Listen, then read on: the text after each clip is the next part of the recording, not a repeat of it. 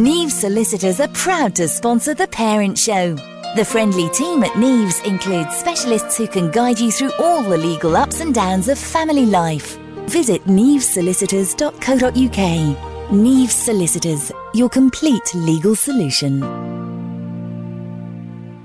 And welcome to The Parent Show on Radio Verulam 92.6 FM. I'm Kathy Weston, and a very, very warm welcome to all our regular listeners and to our new listeners. It's always very exciting to have new likes on our Facebook page, and equally lots of engagement, people emailing us and getting involved with the show.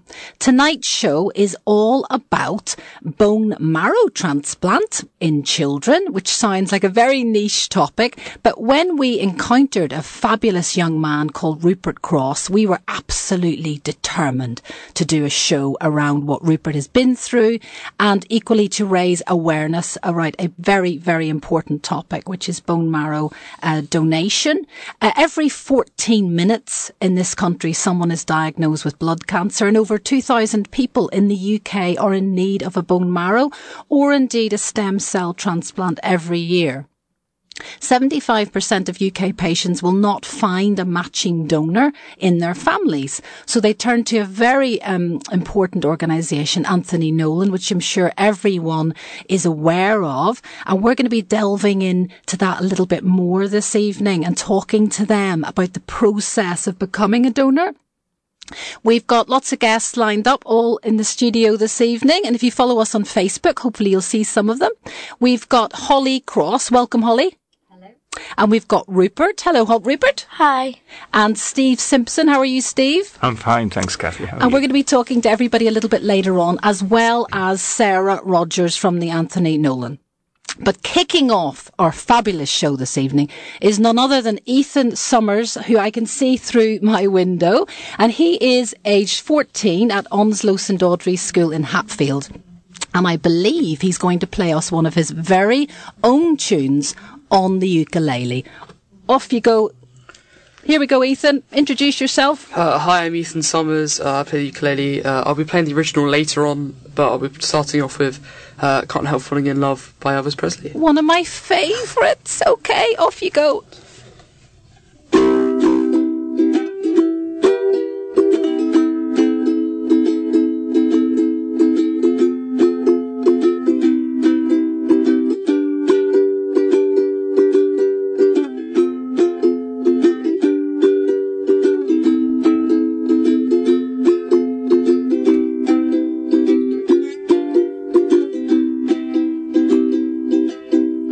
Wise men say only fools rush in, but I can't help falling in love with you.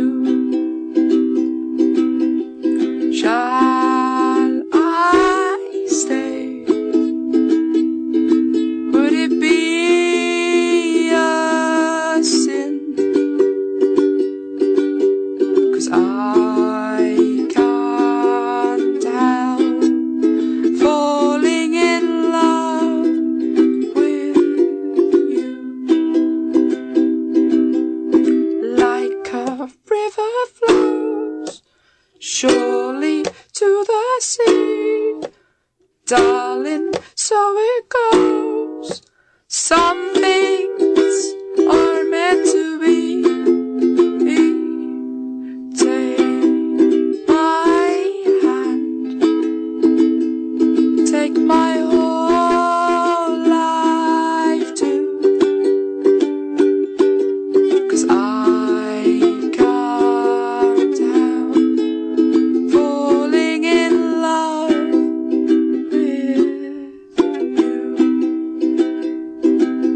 'Cause I can't help falling in love with you. All together. That was brilliant. That That was Ethan Summers. I don't believe his album's out quite yet, but we will tell you when it is. And he's going to be joining us later on in the show. Is that right, Ethan? I believe so, yes. You believe so? And hopefully the whole of Onslow St Audrey's is listening. I've been to that school very recently and it was fabulous. So well done. And we'll hear from you a little bit later on. Right, thank you. Perfect. So back to our topic this evening, which is bone marrow transplant in children.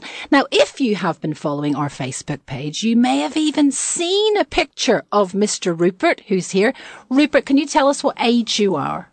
I am 10. You're 10. And the whole show tonight is centred around you. Does that make you happy? Yeah, I guess. Yeah, it's okay. I'm used to having my own radio show after me. And Holly, welcome to the show to you. You're Rupert's mum. I am. And it came to our attention, the story of what Rupert had been through, mostly through your fundraising efforts. People think in the local community were aware that you were raising lots of money for Anthony Nolan. So let's go back to the beginning and tell us what happened. How did your journey begin? Okay, so it was back in 2014 and Rupert had a blood test for something not related at all when he was age 6. The bloods something wasn't quite right with them, so eventually we got referred to Great Ormond Street in 2015. And we were there for quite a while, moved house in February 2016, which is quite a big step in everything. Yeah. And then, because we just moved house in February, in April 2016, we were told that Rupert needed a bone marrow transplant. Now stop it right there, because did you know what that even was? How did you feel when you heard that? We were told when we originally went to Great Ormond Street that it could be something that may happen, but it was very unlikely at that stage. I knew of it from many, many years ago with Esther Ranson, and I remember Anthony Nolan being on her show talking, so I kind of knew of it. Yes. Not only that, on top of that, I actually was on the register myself. Really? I gave blood regularly, and they said to me, do you want to, be on the register as well? And so I said, oh, why not? I was in my early 20s, why not? So I kind of was aware of it, but didn't know the detail. So when they told you that, I mean, obviously it must have been a real shock, because Rupert wasn't unwell, was he? That's right. Yeah, and that always takes people by surprise that those steps would be taken, that Rupert would have to go through something as invasive and difficult as chemotherapy when he was healthy, in inverted commas. Yes. So how did that feel? It was very strange, and I kind of deep down knew something wasn't quite right. Rupert always looked occasionally very, very white and pasty, and thought something wasn't quite right, but that's my mother's instinct.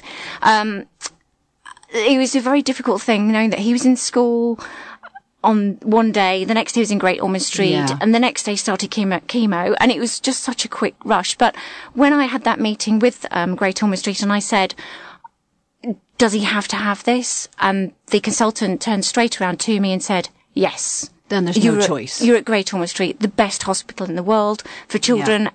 Yes. Now, I know you have an army background, and I feel, looking at what you've been through and how you've coped with it, I think that may have come in handy, because you were embarking on a real, a massive organisational feat.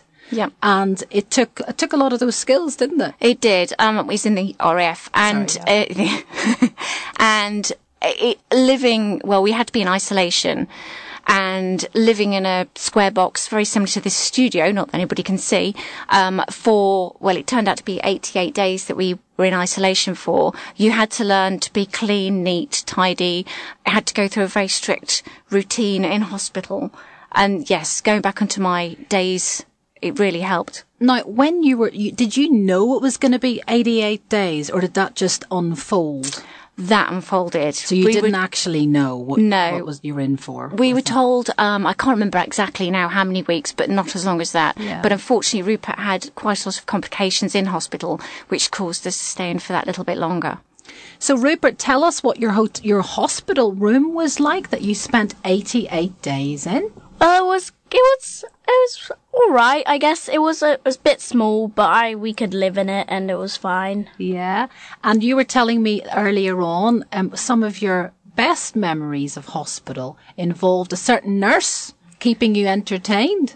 Yeah, Laura. She was my favourite nurse, and she always kept me happy and entertained. Did she? Yes. Making silly faces, I heard. Yeah. Yeah. And did you used to run around? You're not allowed to run around the room or No. cause havoc. You have to be tidy, did you? Yeah, I was mostly in bed most of my time, just watching YouTube. Yeah. Because I had nothing really else to do. But the amazing thing is, Holly, you told me, I think, that you were involved in running around the streets of London looking for Pokemon at some point. Yes, it was when Pokemon Go was extremely big, and we managed to sort it out. So Rupert had his iPad in hospital bed, and I was running around with my mobile phone, and he'd just say, "You've got to go here, you've got to go and get this." So I was running around the streets and go and get this, what was it, Lapras? Yeah, Lapras. There we go, go and get the Lapras. And I was running in the streets, desperately trying to get this Lapras for him. Bit like Annika Rice, yes. with Rupert directing from his hospital bed. But the thing, he could see where I was, and he could see where the Lapras was, and they only appeared for a certain amount of time. So, yeah. And Holly, one of the questions people have asked me about to ask you is about, did you actually have to live in the room yourself for 88 days? Because you have another child at home. So how did that all work out? Somebody had to be with him 24 hours a day. And you could only nominate 3 people. So, which was my husband and myself. And we didn't really have a third person on the list. I could go out of the room, but they had like an airlock. So you had to go through this airlock, make sure you washed your hands, changed any clothes, that kind of thing. So you kept everything clean. So hence why I could go out and get the Pokemon, but Rupert wasn't allowed out of the room. And for me personally, I needed a little bit of fresh air every day to escape what was happening, really. Yeah. And did you have sort of regular meetings with his doctors? You know, was it every day, every single day? Yeah, he had blood tests every day. We got the results of the blood test in the morning. And then, yes, we saw a doctor every day, and the consultants came round as well occasionally. And Rupert, were you able to make friends when you were on the ward with other children? Did you see them, have contact with them? Not really, but my mum had friends in hospital, like grown-up friends, and there were people next door to us who had a like baby-ish, and they had like 2 daughters, and I used to draw on the walls with them and send them messages because we couldn't really go into other people's rooms. Yeah, and do you still keep in touch with them, Rupert? Well, my mum does. I don't really. Yeah. You're too busy back at school. Yeah. Yeah. And how long has it been since Rupert was in Great Ormond Street now? This is September. Oh, when he was in. Oh, you mean when he was in then, or do you mean? Yeah. So this is September. So when was he sort of released from Great Ormond Street? So So he's been back at school now for over a good period of time. Yeah. We came out of hospital, let's have a think. We were in hospital. Yeah, so in April, we were told we need to go in. And then in June 2016, when he just turned 8 and got an iPad for his birthday, what else? Well deserved, Rupert. Something we needed at that time. Mm-hmm. Thank goodness for iPads. Yeah. I wouldn't normally give a just turned 8-year-old an iPad, but, and then we were in there for then the 88 days, and then we came home. Again, that was a completely different thing. We had to be completely clean at home. He wasn't allowed to go out. He wasn't allowed to have takeaways. I had to cook all his meals. They had to be completely fresh. I couldn't cook and then freeze and then reheat. Wasn't allowed to use any wooden chopping boards. It was really strict as to what we could and couldn't do.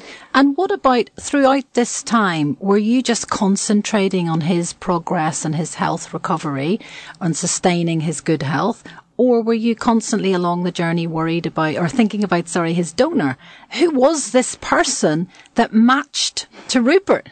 Yeah, of course. This amazing, as was anonymous person at the time. I mean, how could you ever go to thanking somebody who's, saved your son's life? I mean, he's just an amazing person. I can never, ever thank him enough for what he's done. Rupert's changed blood groups. He's the same blood group as him now as well.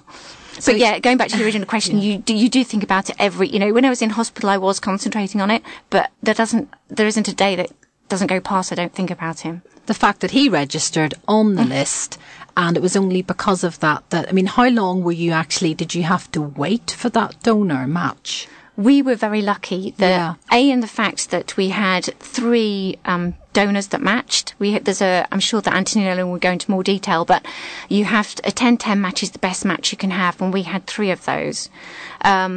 And we also had an umbilical cord as well that was a match we could have used. It wasn't a closer match, but we could still use it. We didn't have much time to wait, because when we first went into Great Ormond Street, they took our bloods, my husband's, mine, and his brother, Hector, just to check that they were matches in case we needed. We weren't a match, so straight away then they put us on the register. And so when we knew we had to have a bone marrow transplant, we knew there were people there. That's right. And currently, I think last year with Anthony Nolan, they searched for donors for 300 plus children like Rupert who couldn't find a match in their family. Mm-hmm. So the first port of call is a familial match. And then when that doesn't work out, I think Rupert's one of the luckier patients within that 69% who finds is able to find a match. And then apparently it drops dramatically if you're a patient from a Black, Asian or ethnic minority background. It does. So this is a key thing to raise awareness of, which is that the actual list, I think, and Sarah Rogers will tell us a little bit more later on, that they require donors from those particular backgrounds. It does, and that's a big thing, and one of the reasons why I do these kind of things as well is to raise awareness. We had a friend in hospital at the time, Ali, who was an amazing little boy. Sadly, they couldn't find a donor for him. This is over 2 years ago now.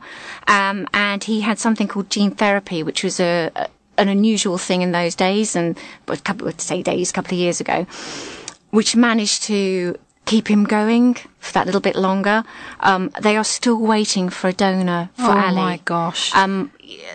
Judy, his mother, is just such an amazingly strong person. So that woman is still there, still waiting, still going through what you went through in the waiting period. Yes. But it's prolonged for years. It is. And Ali is only a very little child, isn't he? He is, yeah. I think he's just had his 4th birthday, and he's got his brother as well, who obviously wasn't a match, but they are trying so hard to find a match for Ali. That's what will save his life. And the sad thing is, oddly, you were on the STEM donor list as a student. Most people don't seem to be, because only 2% of people in the UK are registered as stem cell donors. So we've got a lot of work to do. And we're going to be talking to Sarah about how you actually become one as well a little bit later on.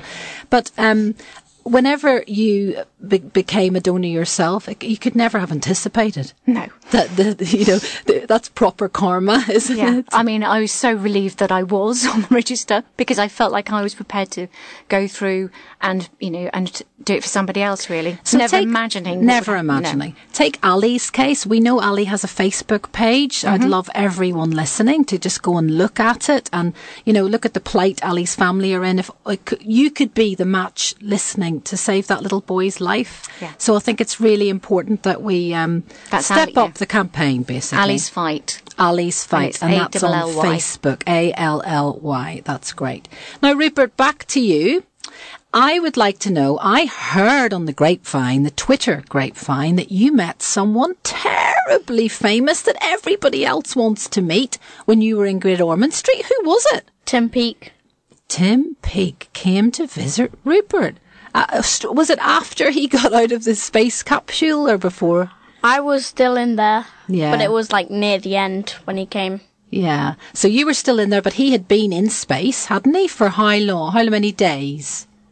Probably, I think it was a long time, wasn't it? Yeah. And one of the most poignant pictures I've ever seen was the picture of him standing outside your room with he was fist pumped. There's like, woo, Rupert! And your fists were touching, weren't they? With the glass. With the glass in between. And I thought when I looked at that picture, wow, you and Tim Peake have something in common, isn't it? You've survived a very interesting and different experience. Yeah. Yeah. And were you able to communicate with him through the glass? Yeah, I asked him some questions and stuff. Yeah. What did you ask him? Did he miss his family? How was it up there? How did he feel? Just questions that I felt did he feel the same way and stuff like that? Yeah. And what did he say? Did he give you any tips on how to sort of survive your experience in there? Well, he just really said stay calm and just get on with it, really. Brilliant. Do you think you'd stay calm if you were up on the International Space Station? Yeah, I'd probably get used to it after. Yeah. Maybe you'll be an astronaut one day, going through all that training. And Holly, what would you say to parents, who have children at Great Ormond Street, perhaps not for this particular reason? I mean, you're a massive fan of it, aren't you? Definitely. Yeah. Anyone who's had any exposure to it just appreciates it all the greater. It is. It's an amazing place, and actually it feels very much like home to us now. We go in, and as soon as you walk in through the doors, there's volunteers in orange tops saying, "Can we help you?" And really? And we feel like saying, "Well, actually, can we help you?" we know where everything is now in Great Ormond Street. And it does feel home from home. When we first came home, going back into Great Ormond Street felt more like home than actually being at home, because we'd been away for so long. It was a very strange experience, but it's amazing. And the nurses and the doctors and all the staff are just incredible. Absolutely incredible. Lovely. Brilliant. Well, I think we should take a little break. I'm hoping Ethan will be able to play another little tune for us. Ethan, do you reckon you could manage it? Yeah, of course. Yeah, let's have a little tune and we'll come back and we'll speak to Steve Simpson, who actually donated as well, joined the list, and a match was found for your contributions. Yeah, I contributed in a small way to one person. Perfect. Well, this next song's for you. Yeah, this is an original. It's called Do You Think?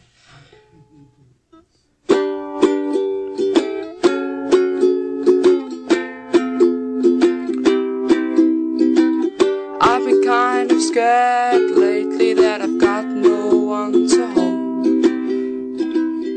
And now you've come along and told me how to mold. I'm a top set for almost every single lesson, but I keep quiet about it 'cause it's another thing you can mention. Yes, the aim of the game is to make names, but I ain't gonna listen.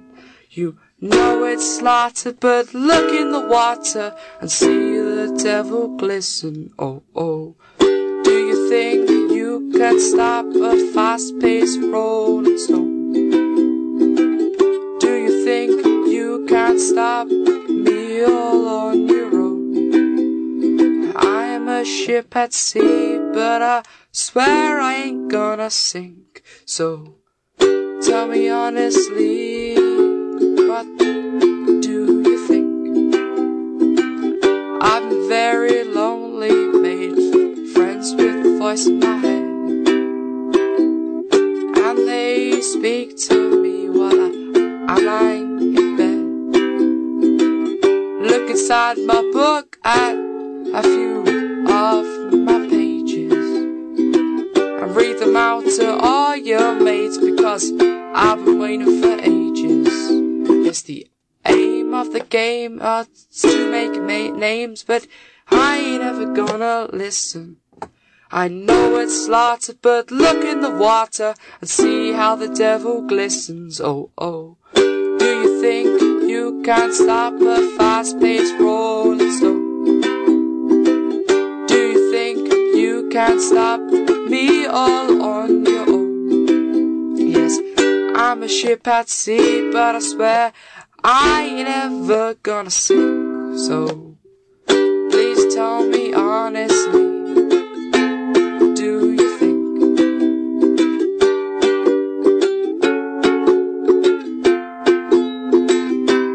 Do you think you can stop a fast-paced rolling stone? Do you think you can stop me all on your own? Yes, I know I am a ship at sea, but I swear I ain't gonna sink. So please tell me honestly, do you think? Ooh. Ethan, do you know what? I am genuinely shocked at how young you are. And, I could seriously buy that record. It's amazing. Thank you. Thank you. How long did it take you to write it? I wrote it during lunch. I'd say half an hour. You see, that's what all the greats say, isn't it? People like Noel Gallagher, I just wrote it, when I was on the bus and, just coming home from school, and it's amazing. And tell us how to spell ukulele, because I still can't do it. Okay, it's Ukulele. Okay, has everybody got that? Yeah, it must be the hardest word to spell in the English language, I must say. Now, have you got another one for me for later on? Yes. You can whiz one up. Okay. Yes, I'm sure I can, yes. Well, so far so good. Thanks, Ethan. Thank you. Right, back to the show, back to business. We're talking about stem cell donation. And are you on the list? That is the question, because only 2%. I'm ashamed to say I'm not. I will be after this. I know everybody's horrified in here. I'm just being honest. But I will be after this, and I hope if you're listening you will take an interest too, and we'll all do it together. We'll have the whole of St Albans joining the Anthony Nolan, supporting them and joining the list, and being a match that saves a life. That's on your t-shirt, Holly. It is, and it's something to be put onto the list is quite a simple thing to do, which, and I'm sure Sarah, who's on later, will talk about. But most people I would say a lot of people carry a donor card. So they're prepared to do something like that. A lot of people give blood. So why not be on the register? Well, I think people just aren't aware that it's not, we've just got to a place in this country where actually we're thinking about organ donation has to be sort of automatic and you have to opt out of it. So we're just getting there. Steve, I'm going to bring you in now. Welcome to the show. Thank you. It's great to be here. You did a very noble thing, which is you joined the list and then, hey presto, what happened? I joined the list way back in around 1990. Some colleagues at work were desperately seeking a donor for their son, and they were making all sorts of publicity.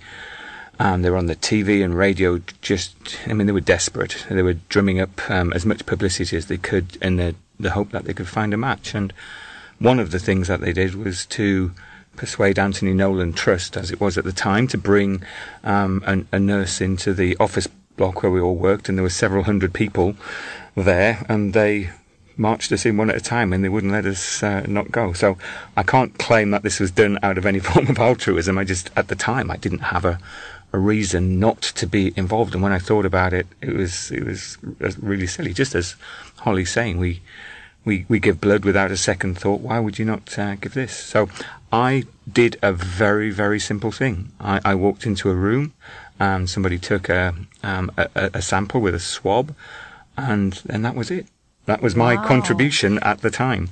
It does seem simple to me that if I was running a big company, I would just have an Anthony Nolan Day. I don't even know if this happens. We'll have to ask them. Where just everybody does it, where it's organised, it's in work time. So it's easy to do, and it's an effective way, obviously, of gathering up. Exactly. It's not like, you were being asked to give up a kidney or something. This is just a tiny little imposition for less than a minute while they took the swab, and then you were back to your desk and back to work. And then I thought no more of it. Absolutely, I obviously wasn't the miracle that they were hoping for, but some 8 to 10 years later, I can't remember exactly when, I got a letter through the post, through the door. Yeah, just out of the blue, it landed on the mat. I thought it was a circular, perhaps Anthony Nolan trying to do some fundraising, but I fortunately I opened it up and it said, "You are a potential match for a very sick young man in Belgium," as it was. I think he was a 13-year-old person in Belgium, and I was a potential match for them, and they asked if I would take the next step, which was to do a blood test. So I went to the local surgery. Again, a very, very simple thing. I was in there for 30 minutes. They took some blood, and I didn't hear anything more for a couple of days while they did the samples, and then they rang me up and said, "Good news." And it was good news. I was a match, and then things started to happen very quickly.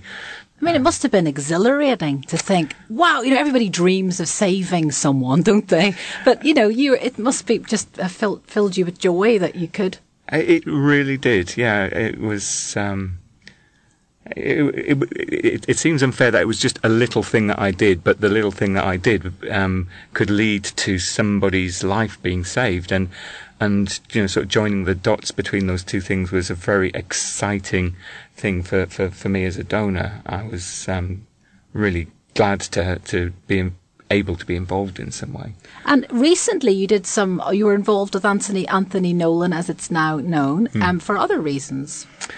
Yes, and entirely separately. We, through the work that Holly's done, we did some fundraising at the school and managed to raise £4,400 for Anthony Nolan. We gave them the cheque, or Holly gave them the cheque, not very long ago. Wow, and we shall ask them about that after the break, when we're going to be speaking to Sarah Rogers, who has an amazing job title of Regional Register Development Manager. I like that. So hopefully we'll speak to Sarah after the break. Thanks, Steve. 92.6 FM, Radio Verulam. The Parent Show is sponsored by Neve Solicitors.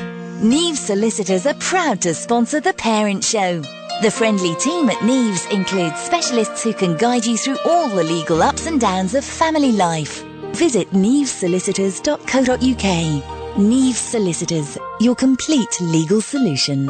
Family life has its ups and downs, and at Neves Solicitors, we're here to help with all your legal matters. Whatever your circumstances, we know how to handle even the most delicate situations. Our experienced family law specialists offer friendly, sympathetic advice on everything from trust funds to property, from partnership breakdown to wills and probate. To arrange a free consultation, visit nevesolicitors.co.uk. Neves Solicitors, your complete legal solution.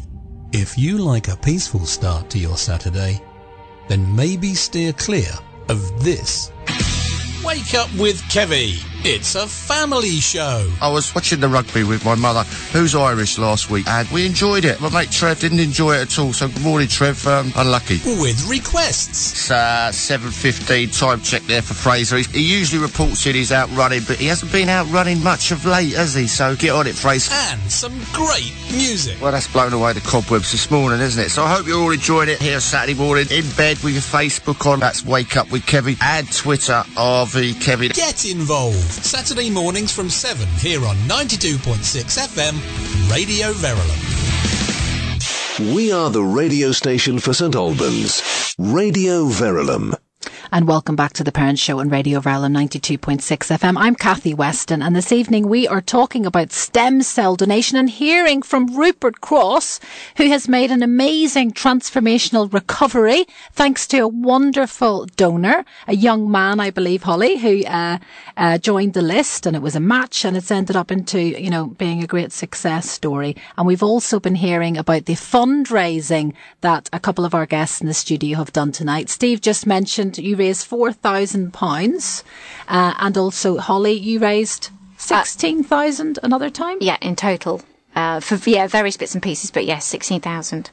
Wow. Over £16,000 so far. Wow. Well, happily, we've got Anthony Nolan, a representative from Anthony Nolan, on the phone now, who can tell us what she thinks of that. Hi, Sarah. Hello. How are you? Thank you for having me. I'm well, thank you very much. Yes.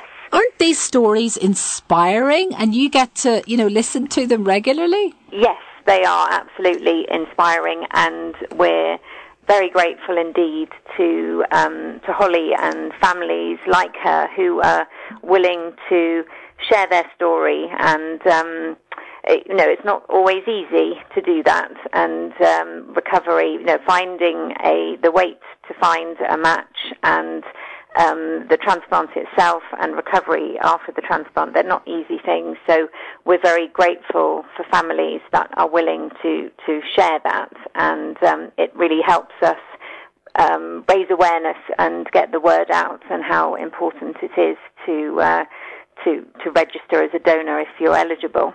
Now, let's go back to the issue of finding a match for some very, very poorly children who are currently waiting, for example, at Great Ormond Street. Yes. Relatively speaking, Holly didn't wait as long as other people, it sounds, are waiting. No. Stem cell transplants are used to treat all sorts of age groups, from tiny babies right through to adults got in their 60s and 70s, and everybody in between. And it really varies on the person's situation. It is really like a lottery. So there are about 2,000 people every year in the UK who are told that they need a stem cell transplant, and around 30% of them are lucky enough to have a suitable donor in their family, which in most cases would be a sibling.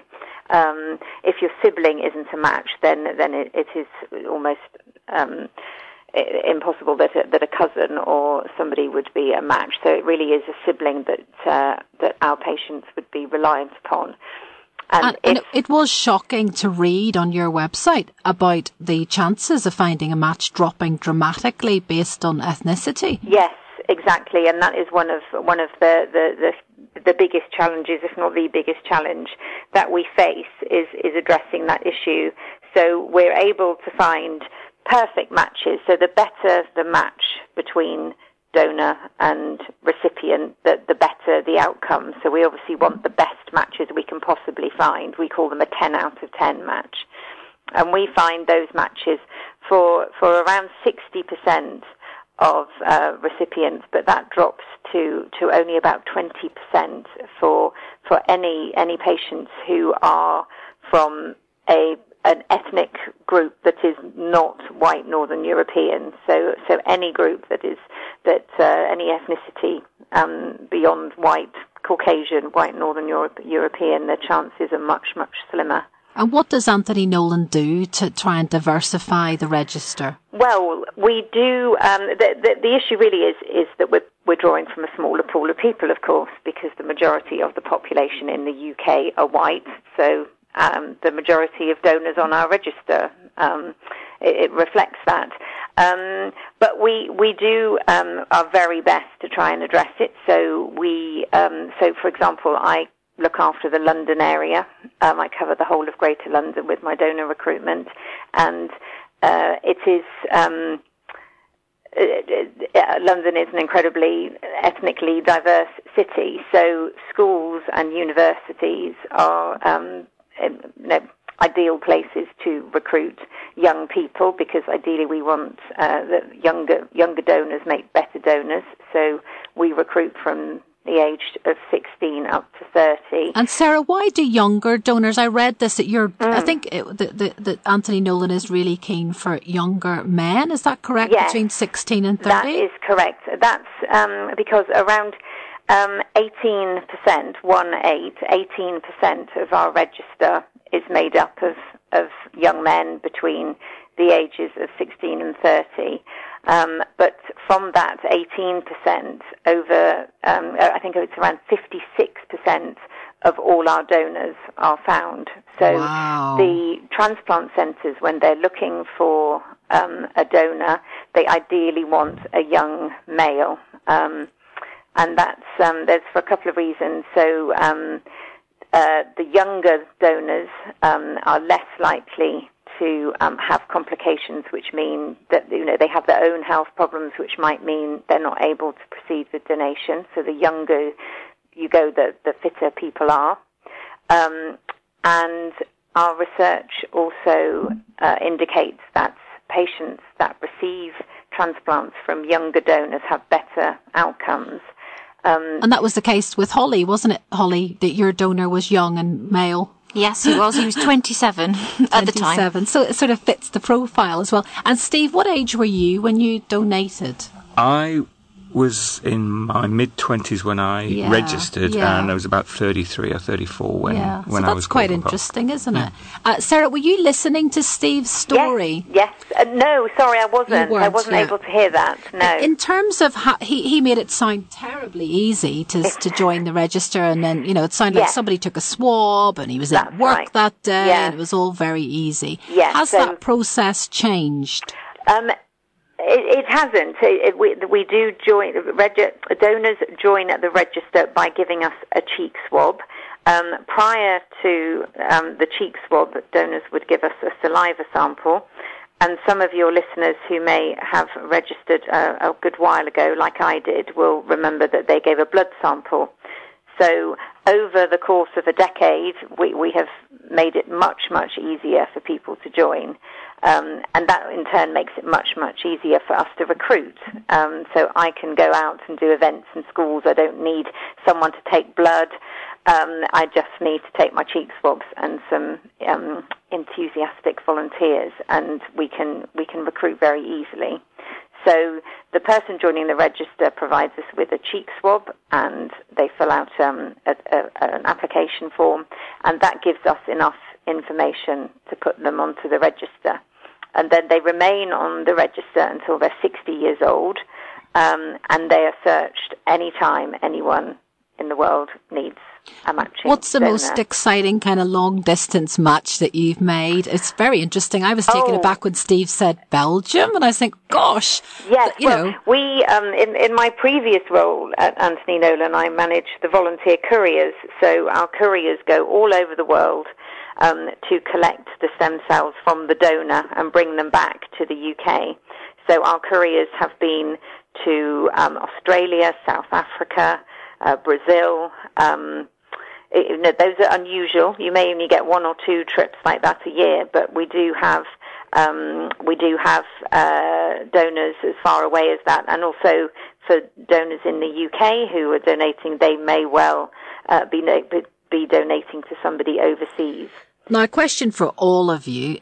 I put this to my husband, who's quite squeamish, and he said, "Isn't it a bit grueling to have your bone marrow taken out?" So let's go for his good question. I think it's a good question. It sounds easy, the cheek swab and maybe the saliva donation. Yes. But what? Maybe Steve can tell us what it felt like. Yeah, I'm not sure grueling is the word, but the harvesting of the stem cell when I did it back in the 90s was a little more than the swab. I went down to the Royal Free Hospital.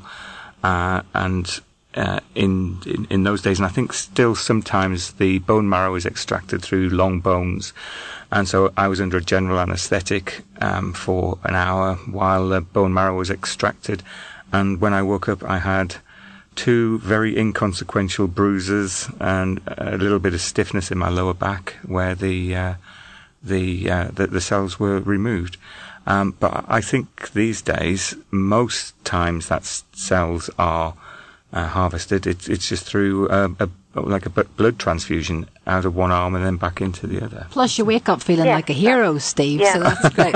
And Sarah, how does that compare to now? Well, what Steve's explanation of what we call a bone marrow donation is fantastic, and I would love him to come out to donor recruitment events with me and I'd love to, tell people how straightforward that is. So, but only 10% of our donors now donate in the method that Steve did, and that is pretty much the same.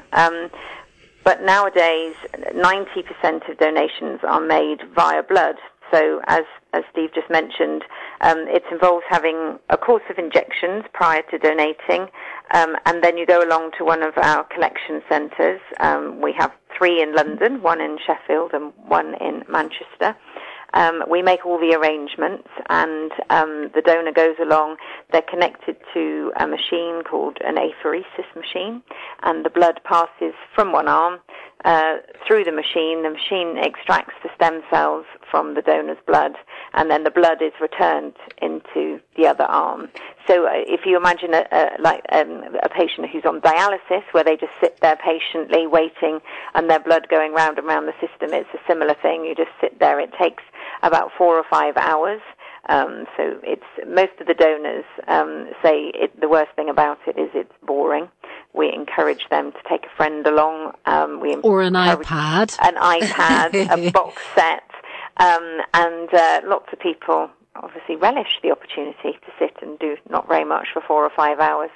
Lovely. I once visited a donor actually who had downloaded the whole of Springwatch, and he was just sitting there watching Springwatch while he donated, and that really is as easy as it is. And then after that, you're free to go home, and you might feel a little bit tired for a few days, but the body replenishes everything you've donated, and you go back to normal. But you have potentially saved a life like Rupert's or one of the many other sisters, brothers, mothers, fathers, grandparents, all the people around the world. I love this figure, sir. waiting. You've got, is it true, you've got 690,000 other individuals on the register? I think we have a few more than that, It's a actually, bit now. more, I think we're over 700,000 now. Wow. So, yes, it's nice to be able to tell you that we've gone up. So, yes, we have over 700,000 donors, and if anybody would like to learn more, they can visit our website, which is anthonynolan.org.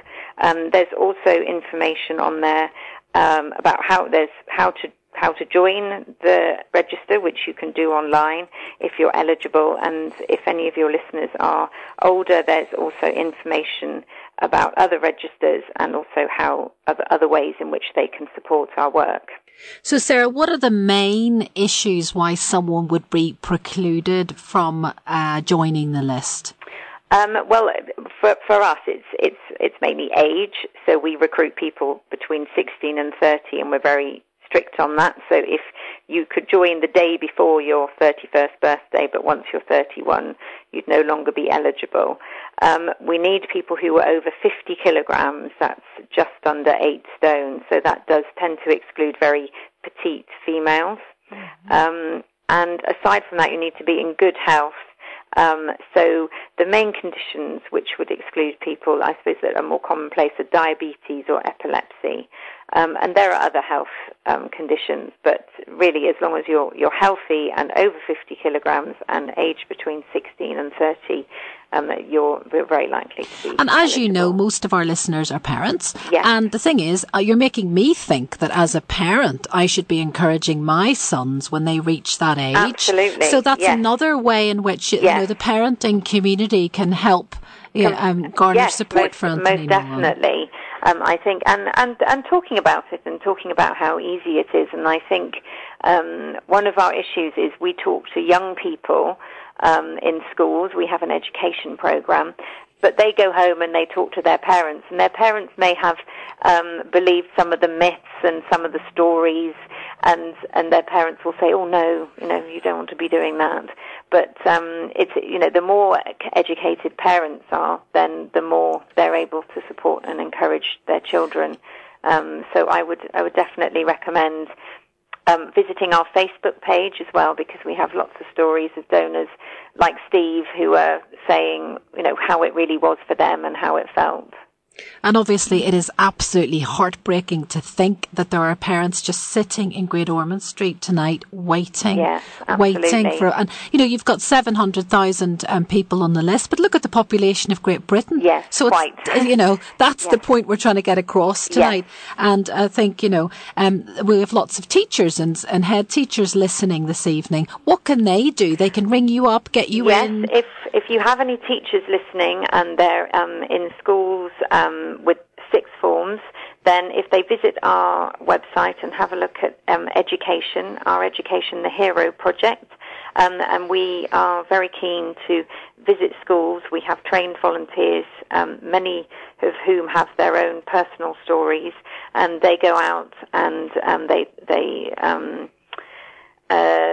educate the young people about how easy it is to not only donate stem cells, but also to encourage them to think about giving blood, because of course none of these patients would ever get to the point of being able to have a stem cell transplant if it wasn't for blood donors. So we teach them about that as well, and also get them thinking about organ donation. So we cover all aspects of donation, and also we can, if the school would like to, run donor recruitment events where we visit and enable those students who wish to join the register. So there's a role for everyone: teachers, parents, schools, teachers and head teachers. And yes, I think, definitely. I'm sure Holly can, agree with me that it's not until you're in this position that you think, why doesn't everyone do it? Exactly. It just seems ridiculous when people do think about organ donation, but this is something you can do whilst you're still alive.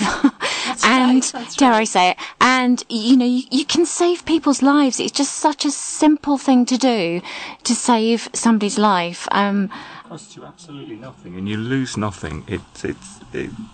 it's a simple thing to do, which takes minutes and a little bit of willpower just to kick it all off, and then it all happens for you. I was going to say as well, if anybody works for anybody that has a lot of, say, international people working for them as well, maybe they could do something through work. I don't know.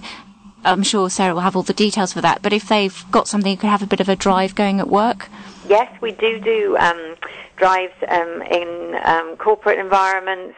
We do a lot of work with armed forces, the uniform services, anywhere really where there are a lot of young men.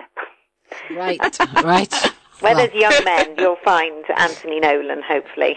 Lovely. Well, listen, Sarah Rogers, thank you so much for joining us, and hopefully you'll see a big boost in numbers after the parent show. I will have a look in the morning, Lovely. And we'll see from the St Albans postcode. That's right. Bike. That's right. Look out for those AL postcodes. Yes, I will do. Okay, take good care, and thank you so much for joining us. Thank you very much for the opportunity. Thank you. Thank you. Bye-bye. Bye.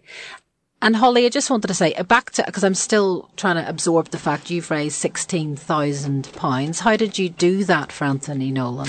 Well, I felt I needed to do something after what they've done for us. And there's two things. There's either raising awareness, and there's also raising funds to help them with putting donors onto the register, but also as well, they do research as well, which I don't think Sarah really went into that, but they do a lot of research as well. So one of the things that I've always wanted to do was to run the London Marathon.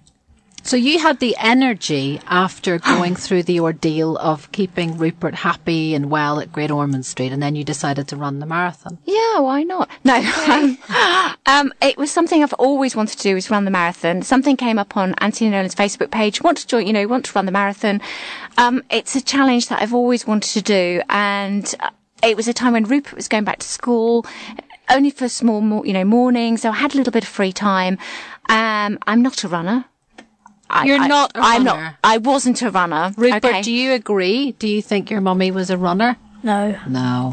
So were you shocked when she said she was going to run the marathon? Well, I didn't really know until, I just saw her go out and I was asking what was going on, and she just said that she was going for a run. Yeah, there's a lot of stories in your family of bravery and of overcoming lots of tricky things, isn't there? But it was a great opportunity, and actually it's amazing. I can't say the word. Psychologically. Thank you, that's the word. It was a great thing because it was my space, my time, and I had a challenge, and it's something I wanted to achieve, and therefore it was fantastic. And I met this amazing group of Jog Oners, a bit of a plug for them now as well, in Berkhamsted. There's a group called Jog On who run running courses. So taught me how to run. Wow. Going back to how I was this time last year compared to how I run now, it's amazing. They are such an amazing bunch of people, inspirational. They've all got their own problems, really, and they use running as a thing to sort their heads out. And it is amazing. I love running. Well, I don't love it. I hate it when I'm doing it. But afterwards, I think, what have I achieved? It's brilliant. More inspiration. And I wanted to ask you, we don't want to go into the details of how, difficult the recovery was and watching Rupert go through some grueling, experiences in the hospital. But it's not quite as simple as getting out after 88 days, is it?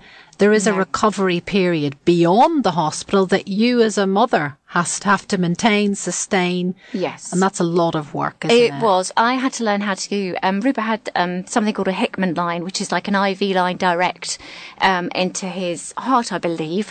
I'm not a technical person. He also had something called a PEG, which is a line that goes direct into his stomach.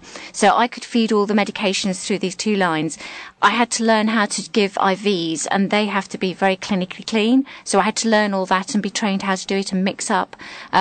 Very, very complicated, but, I needed to get him out of hospital, otherwise we weren't going out. So I had to learn how to do that. One of the things as something you can get after having a bone marrow transplant is something called GVHD, which is graft versus host disease. And it's where your donor and yourself are sort of arguing between each other. He had it of the skin, the liver, upper gut, and what did you call yourself, Rupert, when you had... I called myself a yellow banana alien. And I think that's one of the pictures on the side. He had jaundice really badly. We did see that picture of you, Rupert, and was that that was literally another condition that you developed beyond the transplant. Yeah, and it's you quite were still common. able to smile in that picture. How did you manage that? I don't know, just, as Tim Peake said, get on with it. Oh, Rupert, you're so inspirational. It was staying positive the whole way through, wasn't it? And we did have a laugh because you had to. What else could you do? You have two choices. You either, break down and go, oh my gosh, how am I coping? Or you say, come on, let's make the best of it. And that's what we did. Rupert, a question someone has for you is, how did it feel when you were back in your own bed and you didn't have to go back to hospital? In my own bed? Oh, it felt good, Yeah. It felt really, really comfy and nice going back to my own bed. Yeah, and I know your daddy's a great cook. Was it nice to have his food? Yes. Yes. Brilliant. Well, you're all an inspiration. We've got a couple of minutes left on the show. Holly, is there anything else you want to flag up quickly in terms of websites, or we've got it mostly on our Facebook page before we bring Ethan back in for a last song? Yeah, I think the most important thing for me is, to get more donors. It really is, and especially try and find a donor for Ali. Yes, let's try and find a donor for Ali. Everybody sign up. I'm going to do it tomorrow morning. So, Anthony Nolan, look for Ali's Facebook page, Saving Ali, ALLY, Ali's Fight. Yeah. Thank you so much for joining us, Steve Simpson, Rupert and Holly Cross. And we're going to exit the show with the fabulous Ethan Summers. Over to you, Ethan. This is a song by Smash Mouth, and it's called All Star. Somebody once told me the world is gonna run me. I ain't the sharpest tool in the shed. She was looking kind of dumb with a finger and a thumb in the shape of an L on her forehead.